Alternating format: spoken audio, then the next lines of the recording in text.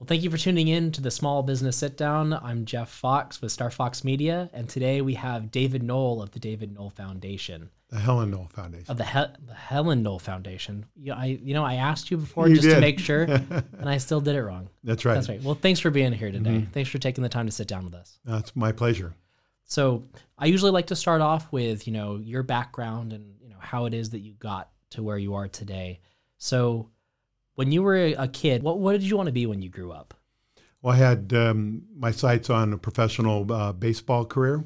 My dad had played for the San Diego Padres down in 1940, and being the youngest of 5 kids, I got the resources of my parents when they were a little older, but also the benefit of an older brother that was able to push me along. So all through Little League and through high school, I was always the head of the curve. So had a lot of grooming towards that direction. So that was the major focus of my life. That and Boy Scouts were the 2 sports. The dream. Mm-hmm.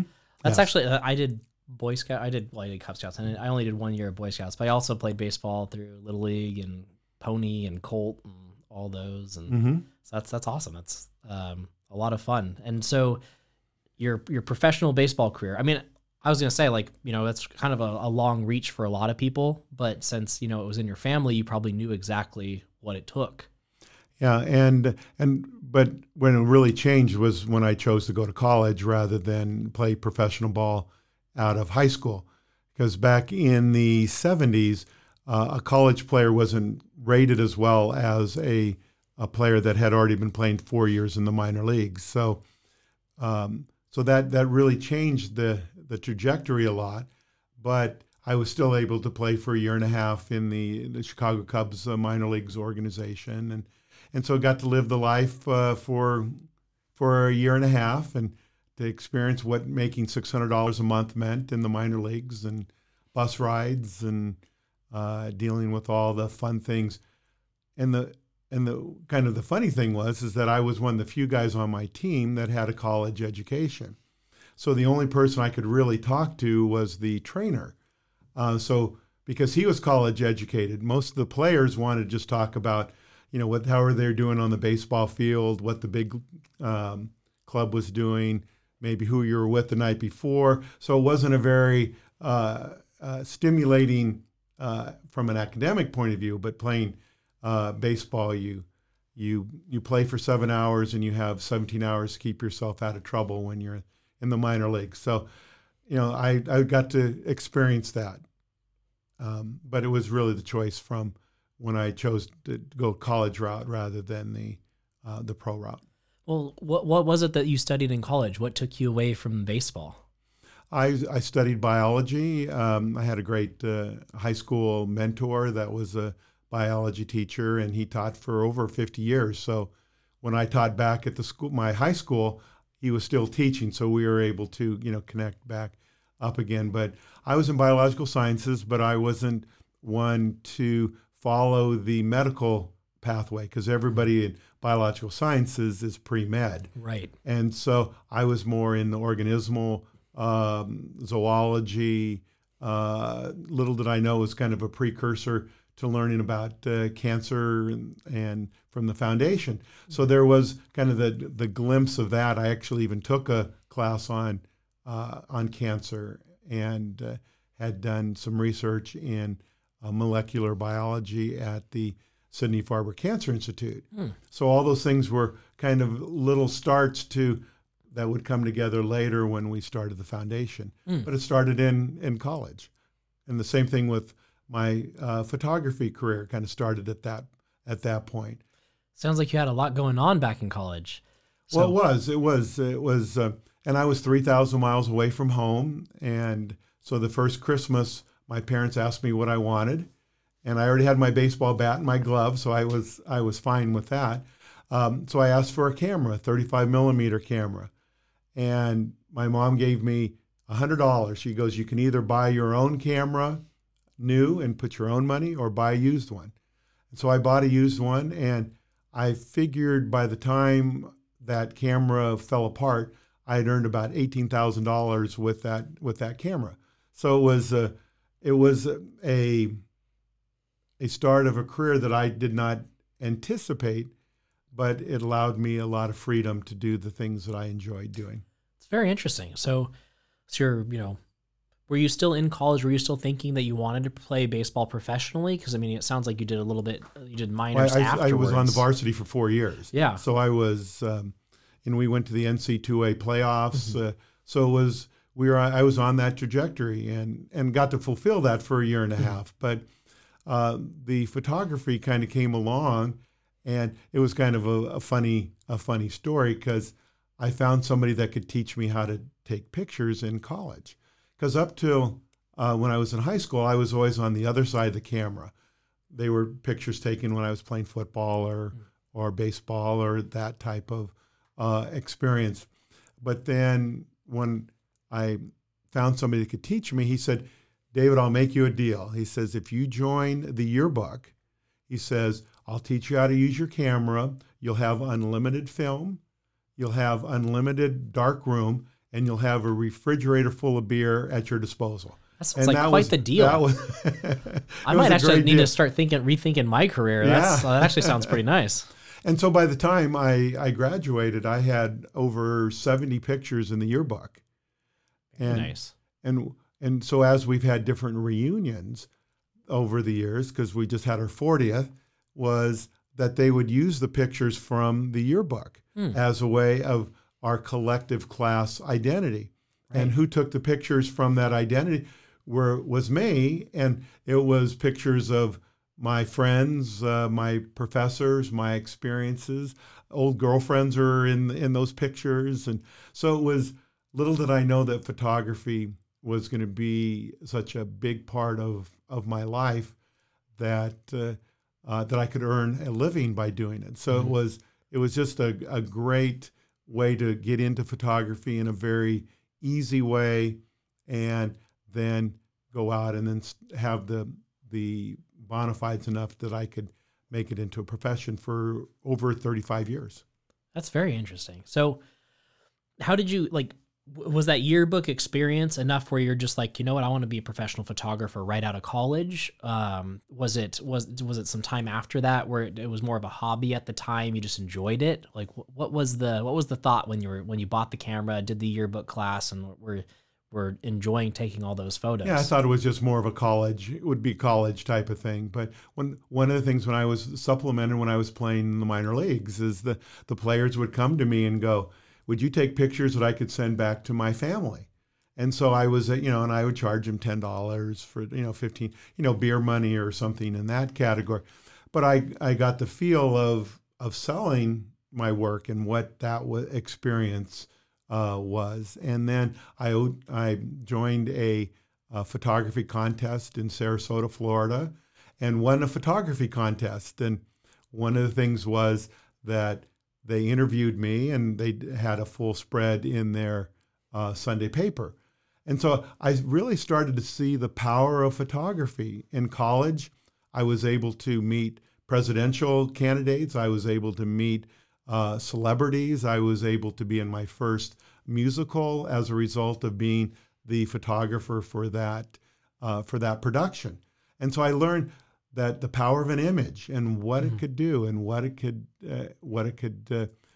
mean. And then when I was done playing professional baseball and I was in graduate school for biology and civil engineering, a friend of mine came up and said, well, would you photograph my friend's wedding? And I go, sure, why not? I feel like that's always the gateway drug. It is. Well, weddings, because they're so easy to market, and there's a time and a date, and it's something that you do. You don't have to really push for it. It kind of comes your way. And so in my 35-year career, and it's still doing photography now, I was able to get to the level of a professional master photography from Professional Photographers of America, which was the preeminent organization for professional photographers. And less than 5% of all professional photographers ever got to the level of a master photographer. And so that became a big part of my identity in that part.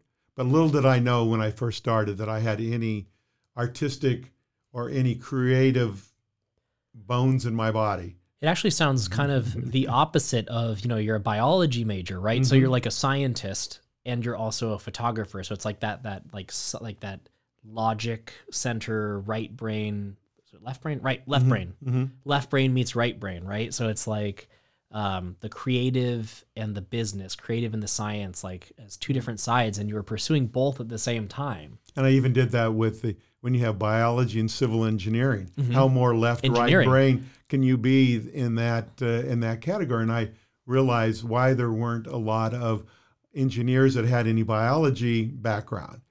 And so I was coming from it from that point of view and had a lot of interest in making that a career. But I was making as much in my part-time photography as I was as a junior engineer in an engineering firm here in San Diego. And so even though without the support of my wife's my mother-in-law said, do not let him start his own business. Do not let him work for himself. He needs to have a corporate job and a paycheck to support you.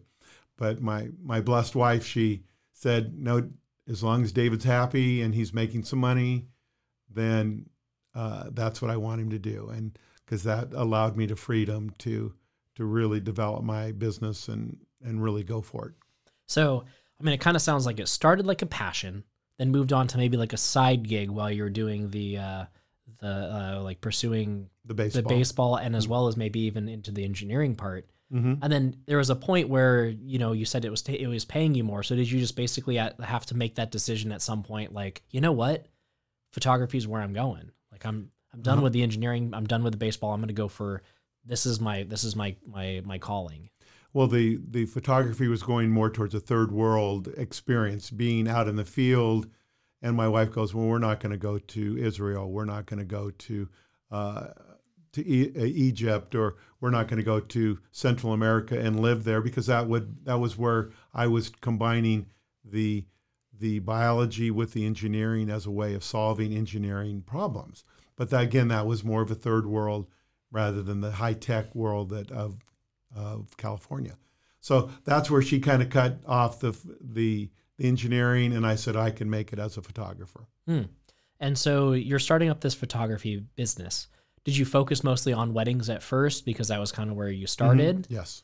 And then is that how you kind of like kept going with that throughout your photography career, or did you move on to other things? No, I stayed primarily with event photography. I did a number of brochures for engineering companies because I was able to bring some of my engineering into the photography realm. But no, weddings allowed me a life balance, work-life balance that allowed me to work on a Saturday, but then have the rest of the week open to do the things that I needed to do with raising two daughters and enjoying that part of my life. And 3 times was a wedding photographer of the year here in San Diego County. So it was very successful. Yeah. Enjoyed it and it paid the bills and allowed me to travel and do the things that put my time where it was important. And that was kind of led me to the kind of starting the foundation too, is that photography allowed me the financial means to do the initial parts of the foundation. Very interesting. So I feel like within photography, there's like that event kind of side of it, and then there's like the corporate side, right, where you're doing more like photography for products or for headshots or for other marketing type things. So did you ever you said you dabbled a little bit in the engineering part, or the more of like, what would you say, architecture kind of stuff? Because executive, yeah, more corporate, right? Brochures but you do that part of that was executive portraiture. So did a lot of beach portraiture. Enjoyed that because that was an iconic San Diego scene, and every family deserved a beautiful sunset family portrait, and so did a lot of that.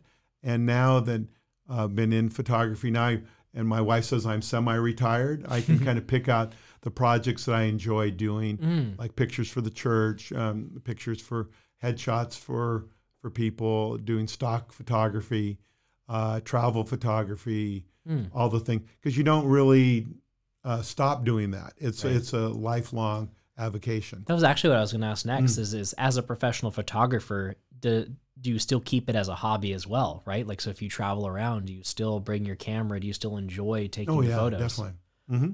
So, I mean, that's always very interesting to me because, like, again, like I do some marketing, but I also do a lot of video work, and I have a hard time doing I do it for business all day. So I always forget to take videos when it's for myself. Mm-hmm. It's very interesting. Do you ever have that problem with photography? Like where you forget that you're a photographer when you're out doing, you're like, this would make a good photo. Oh, wait. Yeah.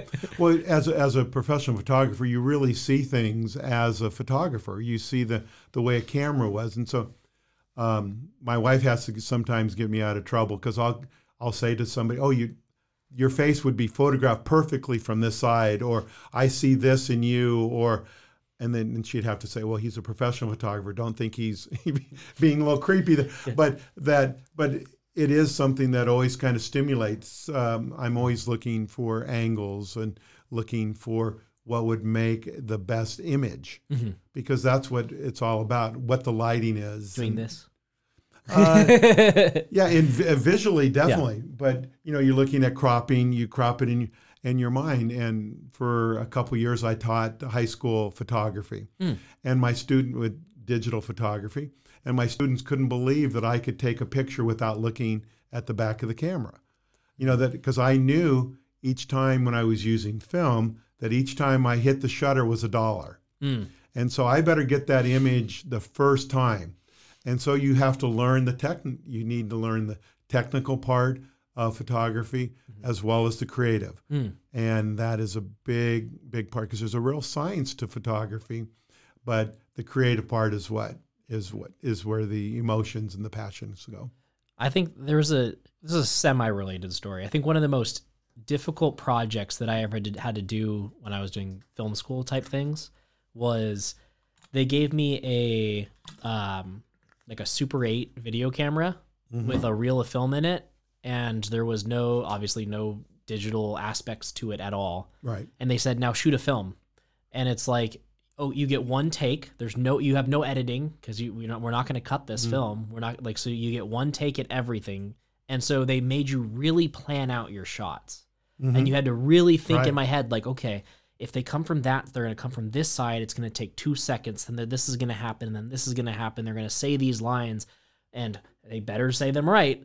And then, they're going to walk off to this side. That next shot, they need to be coming from this way. Because if I do it wrong and I watch it back, there's nothing we can do. It's locked in. I bet you enjoyed watching the movie 1917. That was just... Oh, you didn't? Because that's all one continuous shoot. The whole movie. And that's the reason why it won so many Oscar. I may have seen parts of it in film school. That might have been like a thing that... It really was a cinematic achievement that to be able to do. And then you see behind the scenes how they did it. It was just incredible to be able to keep that one continuous shoot going. We got to make cuts like with just like the cameras were very cool because as soon as you hold the trigger and it starts filming, and as soon as you let go, it actually makes a clean cut. So we were able to do multiple shots, like multiple different scenes, but you had to like time when you pulled the trigger and when you let go to the frame because otherwise you're not, right. You make the cuts while you're shooting, which is like terrifying. Right. It was terrifying, right. But it made you learn a lot. And I think that's what you're like, that you got to transfer that to your students and that you could do that with that you had to be able to do that with your film naturally. So, I guess the long story short is I guess we have it too easy now. Yes. It is because you get that instant gratification that where before you had to wait until things were processed and then you looked back at the pictures that you came out with. Right. And it was just so magical at that point. Now you get it right. Oh, okay, now I have it. I can move on. But I'll do an event and I'll take one picture of the people and they'll look at me like, the other photographer took 10 pictures. Why did you only take one? I said, well, I have what I have. Let's go to the next. Let's go to the next scene. Yeah. Because that was part of, as a photographer, you kind of plan what the album would be, what the sequence, or how pictures interacted with each other in order for people to buy 10 pictures rather than to buy one. And you hate to say it from the business point of view, but it all kind of worked together, because there were a lot of good photographers that were not good business people, and they were starving. And there were a lot of good business people that were average photographers, and they made a ton of money because they knew how to market that and how to get your name out there and people wanting. And that's an interesting services. That's an interesting segue there too, because I mean, again, like as we started a marketing company, because my vision was that there's all these very talented people. I worked in the film industry first, doing businessy stuff for film companies. So people would bring us a film idea, we'd help develop the picture, figure, like, you know, attach talent, do the financing, do the marketing plan, do all those type of things. And it was so interesting working with people that were so creative, right? Because they're screenwriters, they're directors, there's people that like have this artistic vision, but they don't have the business sense. Right. And so as a person who had to, I was like the person that was in between those two, right? So I had to like know all the business people, I had to know how to work with creative people and kind of bridge that gap. And I was like, I should do the same thing as for my marketing company. There's so many independent, very talented professionals out there that are good at their craft, but they don't necessarily know how to do marketing or how to run their businesses. And so as an independent photographer, I'm sure that there's like, how much percent do you think went into actually taking photos, and how much percent of your time went into like doing your marketing, doing your accounting, doing all those other peripheral? Probably 10, 15% was actually behind the camera. And it's even kind of gotten worse now with digital, because you spend so much more time on the computer, because now you can fuss with your things, and your pictures, your images, and crop, and do all the things post-production, where before we would take the pictures and then we'd put them right in. We already had a purposefulness to that. So the computer has just given us much more creative, much more a finish to the final image, which is what it's all about. Right. And then, so how did you do your own marketing and stuff during that? Did you bring in another company to help you, or did you just like do your own marketing and find these clients on your own? It was a word of mouth is such a big part of it. We would do different bridal shows and bridal bazaars, and so we'd get out to where the people that were buying the, and again with the wedding, it became they came, oh, we have a date. Are you available that date? And so it was a lot more simpler, more direct marketing, and then you got to know the people that did the other services, because a wedding has dozens of different vendors that are part of it. And so we joined different teams and different networks. But being part of Professional Photographers of San Diego County, or part of the affiliate of Professional Photographers of America, really gave the business classes that you needed to be a professional. Because I found it very difficult to charge somebody $6,000 to photograph their wedding, to be able to justify that amount of money, or somebody to say that's $50 for an 8x10. And I found that very difficult to sell my own work that way. But then as you start to develop the business part of it, you have to, I have to make X amount of money in order to survive. And so I have to get that dollar up, but also I have to get the volume enough to be able to make a profit. And that became, because there are a lot of starving artists, and that's the reason why they are, because to be able to look somebody in the eye and say it's going to cost you $5,000 or $10,000, or that 16x20 is going to be worth $550. You have to have a lot of self-confidence, and being in business for yourself, it can be not a big boost, confidence booster. Right. You're always being self-doubt, and you're always, those things start to factor into the equation. If you're only actually truly doing, 10% of your time is photography, well, you still have to fund yourself for that other 90% of your time that's doing all those other things. You're not getting paid while you're doing your marketing, while you're doing your accounting, while you're doing your administrative work, while you're, looking for clients, going to these roadshows. You're not getting paid to do that. So you have to make enough during that 10% to cover your whole life. And that's the interesting thing about service-based industry, is like the service that you provide is usually only a very small percentage of what your time is. Mm-hmm. And it's also just it's a difficult thing to do. And so it's like you have to be good at it's almost like you're a creative, you're a artist, but you're also an entrepreneur. Right. No doubt about that. And so learning the entrepreneurial side of how to run a business, how to start a business, how to do all that, that's kind of what we like to do on this podcast, because there's a lot of so many talented people out there that have a passion to do something, but they don't know how to do it. So, or how to be out and be able to promote yourself, and to be able to talk about yourself, and to being part of a networking group, and learning your 30-second elevator speech, and to be able to create a need in somebody that might not to. And that's what was great about weddings, is there was a need. You didn't have, where with a family portrait, you would have to engage with somebody maybe 9 to 10 times before they finally said, oh, well, let's do that family portrait. Right. And then you do that for $500-600. And wow, that's a lot of, it has to pay for a lot of downtime. And it's very interesting because, like, in the marketing process, I mean, like, I don't know if I'm getting too far into the weeds on this, but there's a part of the marketing process called the education process, where basically you have to tell, show your clients why what you do is important, like what it is you do and how it would help them. And if they don't know what your service is very well, and they don't know how it will affect them, they're not going to pay for it, right? So there's that education process that you have to take people through. With wedding photography, I think you nailed it right on the head, is they know, I'm having a wedding, I need a photographer. So they're already past that education process. They already are looking to hire. So it's like, it's since the education process has already been done, basically. So that's why you're having to spend a lot less time to get those clients versus, someone for a product, like, they don't know if they need a portrait right now, or what are the different options? Oh, I could get like a 6x10. What would I do with a 6? Like, how big is 6x10? What would I do with that? Like, well, I want a big picture to put on my wall. I want an 8x10. You're going, no, that's 80 not. by 100. No. Right. And so what we used to do is project our images to make them bigger, because sometimes people had trouble scaling an image, because an image as a 30 by 40 inch image looks completely different than it does as a 4x6 proof or something in that. So you're always kind of educating that part. But again, that was what weddings was so nice, is that they came, we want to hire you for this date. But then you had the question you always were asked, how are you different than the other person that might have the same equipment?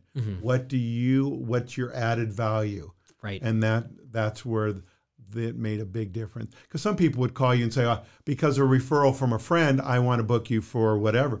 But then at the bridal shows, it would be, okay, now apples and apples. How do you compare? You're probably not the only wedding photographer there at the bridal.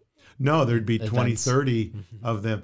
And it's easy to book a wedding for $500, but you spend $500 just getting there at the wedding. You're not making any money at $500. Yeah. So each increment above $500 are now where you're starting into the profit area. And typically your costs were 20, 30% of what the money that you brought in went to overhead for that. So that gave you that. So we had a good profit margin built into that, but you had to put the time into it also. Yeah. So there's a very that was the hard part, is paying yourself when it came down to it. And there's a very strict time limitation, because it's like, I need you for a whole day on this day. So it's like you can only have one client that day, and then you're going to have a couple days of admin and finding clients. So it's like you can only take a couple clients a week max, probably. Right.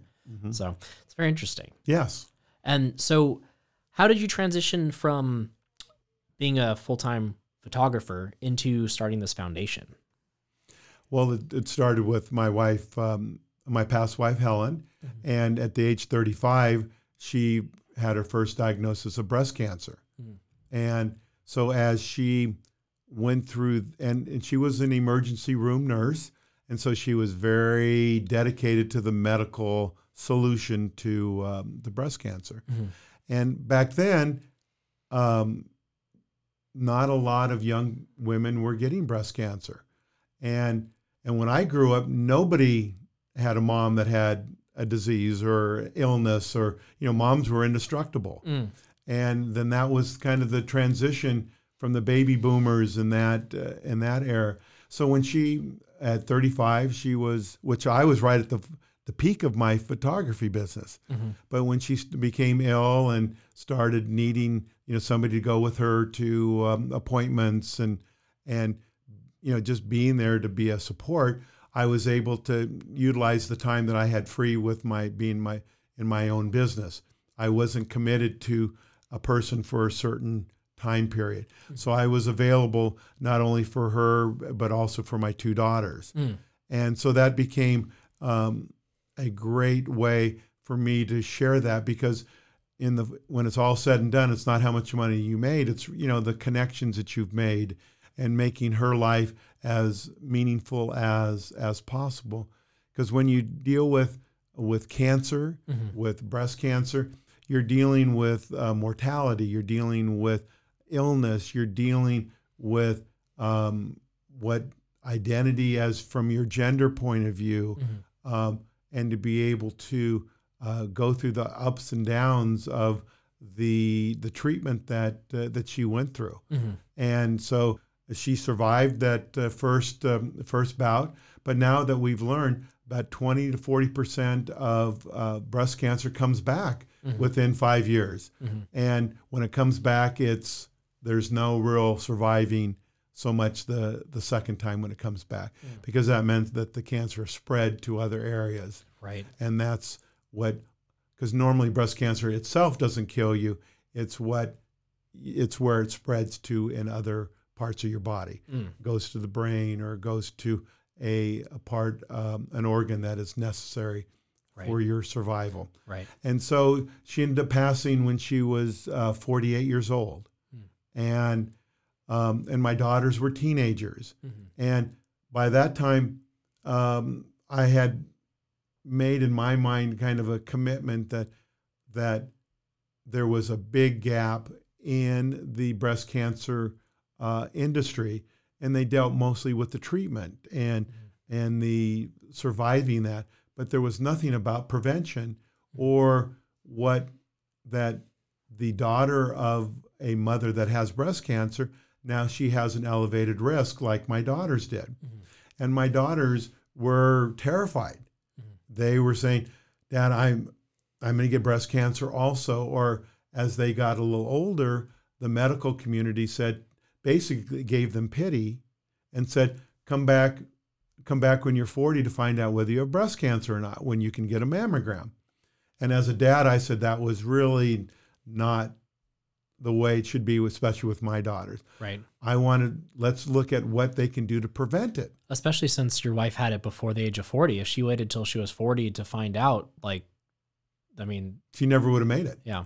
And so, but the medical community was really clueless on prevention. They were, when you have it, it's early detection and early detection. But what we found out with prevention is that it had been living in your body for 8 to 10 years before even earliest detection could detect it. So there was an 8 to 10 year window that if your body is starting to go towards a cancerous state, in order for it to grow enough to be even detected, or big enough that it could metastasize, that there are a lot of things that you could be doing for prevention. And then also we found out that less than 10% of breast cancer is genetic, because the medical community wants you to think that it is genetic, so that you're a victim. Your cards came up bad, but 1 out of 8. So they would look at a room of 10 women and say, one or two of you are going to get breast cancer. And so it terrified women. Right. Women were, there's nothing I can do, so I might as well just, live my life and not see if there's something I can do to be proactive. But once we started researching it, that we found over 80% is lifestyle choices and behaviors, and things that you can do to lower your risk of breast cancer. And what would a couple of those, what would be the couple that you would say you would recommend here for people that are listening? Well, two of the biggest ones is avoiding radiation to your chest, because especially young women, they until you have your first child, your breast tissue is immature. So if you're getting radiation like an early mammogram, then you would actually be absorbing a lot more of the radiation than what a woman that would be older that had children that have more mature. And the other one that we learned about that very few other people knew about was vitamin D3. Vitamin D3 is something that you get from the sun. But if you're not out in the sun, you have to supplement to do that. And research here at University of California at San Diego showed that you could lower your risk of breast cancer by up to 77 to 80% if you kept your vitamin D3 level at an optimal blood serum level, and and also the reoccurrence of breast cancer by up to 50%. And those were numbers that nobody knew anything about. But that vitamin D research came because there's not a lot of people that benefit from vitamin D production. Right. There's not pharmaceutical companies that are trying to sell you the latest treatment, this latest genetic treatment. But vitamin D3 is very, very easy. Other one is stress, because the big part of prevention of cancer, and especially breast cancer, is stress to your immune system. And that's where vitamin D helps, is it strengthens your vitamin D3, your immune system. That's the reason why when President Trump had his treatment for COVID-19, vitamin D3 was part of that cocktail that he got. But the key part was keeping your blood level at an optimal level. But and there is a huge epidemic of vitamin D3 deficiency.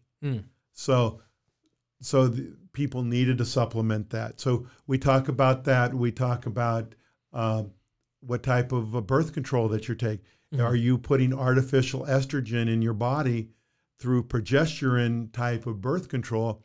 That is really affecting your cells in your breast tissue, because your breast tissue is always regenerating. It's a very quick regenerational cell. I know sometimes my daughters tell me that I know too much about breast tissue and breast cancer in that part, but it really is just very fascinating because men are 1% of breast cancer. So those are the things that we talk about. And when we would go out to college events and outreach program, we'd have a banner that would say, these are the prevention things. What are the things that you can do to lower your breast cancer? Let's have you make that if you can change one of those behaviors, if you can have not 3 drinks a day, but you can cut it down to 1 drink a day or once a week, you can lower your risk of breast cancer by up to 50%. So the girls would come and they would pledge saying, I'm going to get 8 hours of sleep at night. I'm going to lower my alcohol. I'm not going to smoke. I'm going to find out what my vitamin D3 level is to supplement that. I'm going to eat healthy. So those are things that we learned were very vital ways that a young woman and any person can lower their risk of cancer or breast cancer. It's interesting because a lot of those things sound like they would help your general overall health also. So it's not like,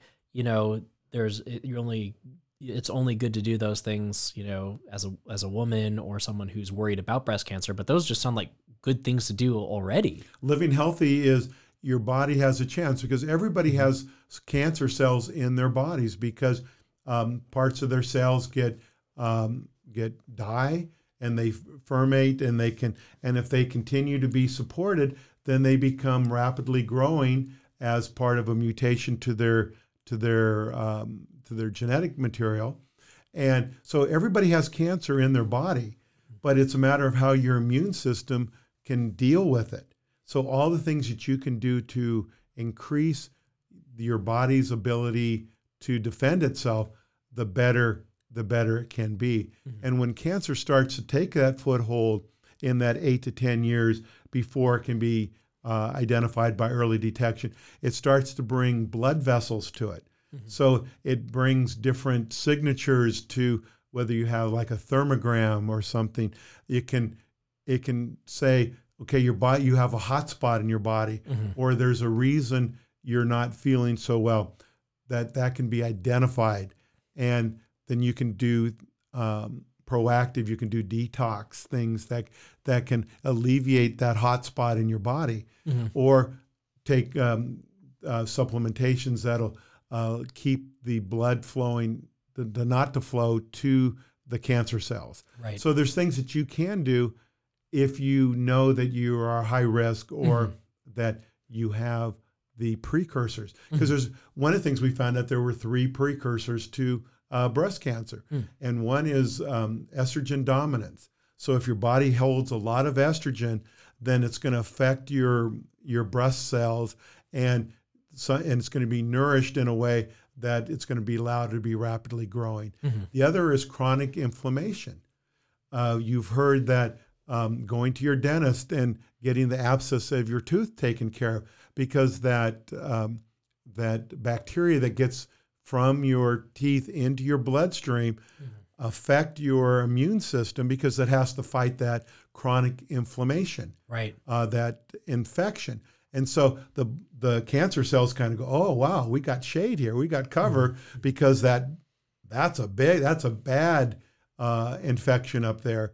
And so the body deals with that, and the cancer starts to take a foothold in your body. So chronic inflammation, and then lymphatic congestion. So your lymphatic system, from massages, takes all the bad toxic material out of your blood, out of your body, and it goes out through your armpits and other lymphatic areas.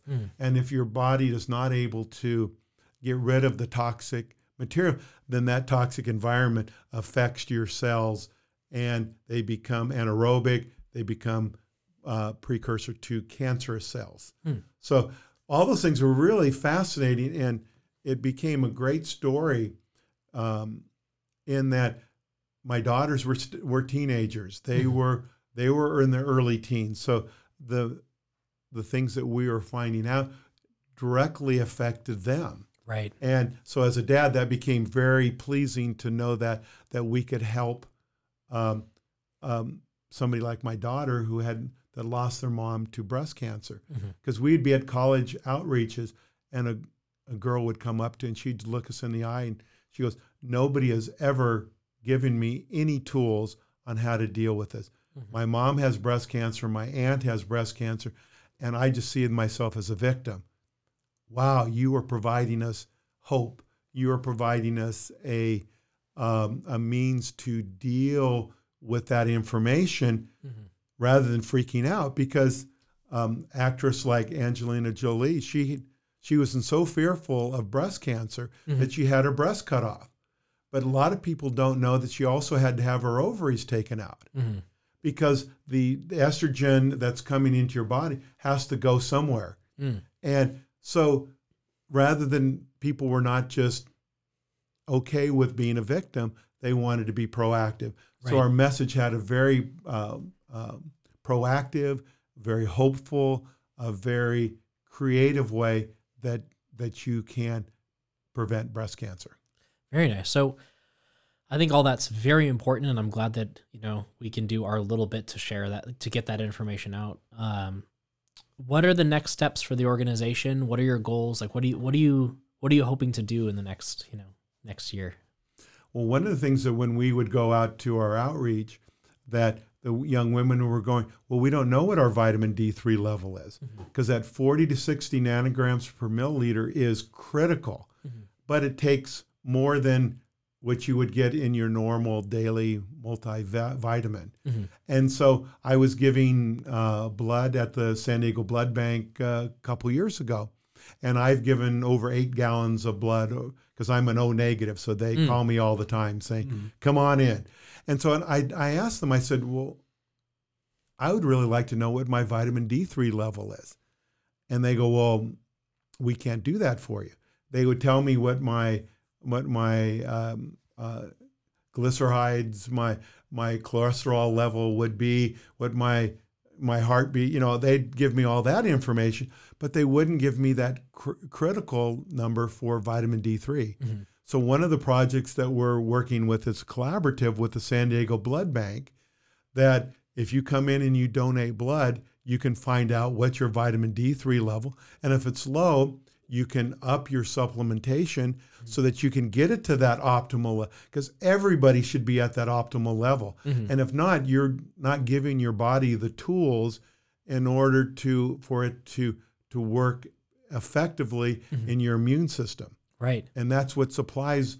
So that's one project that mm-hmm. that we're very excited about. And the other is really getting out to the different colleges to be able to, millennials, this college age women, mm-hmm. they want to be involved. They want to be proactive. Mm-hmm. And so to be able to give them the tools to kind of create their own Helen Knoll Foundation or breast cancer prevention club on campus mm-hmm. so that they can get the word out to the women that you can be proactive and there is a positive, especially for the women that have a family history of breast cancer. That's beautiful. Well, I think that if someone wanted to find the organization to be able to help out, to donate, to support, to volunteer, how would they find you? HelenKnollFoundation.org. Mm-hmm. We have a website there. We Facebook, all the social media type of connections that young women work, but primarily through our website. Mm-hmm. And one of the things that's nice about our website too is that we have a list of people that you can contact that are resources. Mm-hmm. One being my daughter, mm-hmm. who is now a therapist. So you can actually call a daughter that lost her mom to breast cancer. Mm-hmm. And to be able to go through that process, mm-hmm. because the first thing you find out when your mom has breast cancer, there's a grieving process. Mm-hmm. Oh no, my mom's going to die. My mom is going to be sick. Mm-hmm. You're going to see her lose her hair. Mm-hmm. You're going to see her go through chemo mm-hmm. and just become sickly, and it's going to scare the heck out of you. That was probably one of the most terrifying times in my life is when my mom had breast cancer and she had to shave her head and mm-hmm. like her hair was falling out and she had her head shaved, and that was like and you want to be a warrior difficult. And you want to support her mm-hmm. and you want to be a team. You mm-hmm. want to do the walks. You want to be the awareness, mm-hmm. but there are things that you can actually be doing yourself mm-hmm. to lower your risk, and that would make your mom that has breast cancer so much relieve her mm-hmm. to knowing that her daughter is not going to have to go through the same thing that she had to go through. It's probably also a great resource for the mother who has the cancer to be able to know what her daughter's going to go through and like how she can be supportive and all that as well. So you'd be able to talk about nutrition, talk about birth control, mm-hmm. talk about what she could do so she's not elevating her risk. Because mm-hmm. if you have a first generation for breast cancer, your mother has it, your aunt has it, mm-hmm. your risks are high. You have to really pay attention to all your lifestyle choices and behaviors. Right. You have to care about how much you drink. If you definitely don't smoke, mm-hmm. don't be overweight, mm-hmm. because those are all just things that are going to elevate what you have as that by having a first generational mother having it. Right. So that's a big part of that. Definitely. Well, David, thank you so much for coming in and sitting down with us today. And I'm happy to help. I want to help out any way I can, and I hope that people get this message. Getting the message out is and the funny thing you were asking about the early parts where I was a biological studies in college, and now it really has come back into the prevention part of the understanding of the immune system, and to be able to get this message out to young women that there is mm-hmm. that there's hope, that they don't have to be just the victim. Yes. And that's a real positive message. And my daughters have really thrived mm-hmm. as a result of that message. They don't fear breast cancer like they did initially. Right. And it's a message worth getting out there. Yes, very much so. And as a dad, it makes me very, very happy. Right. Well, thank you so much for coming. Thank you very much, Jeff.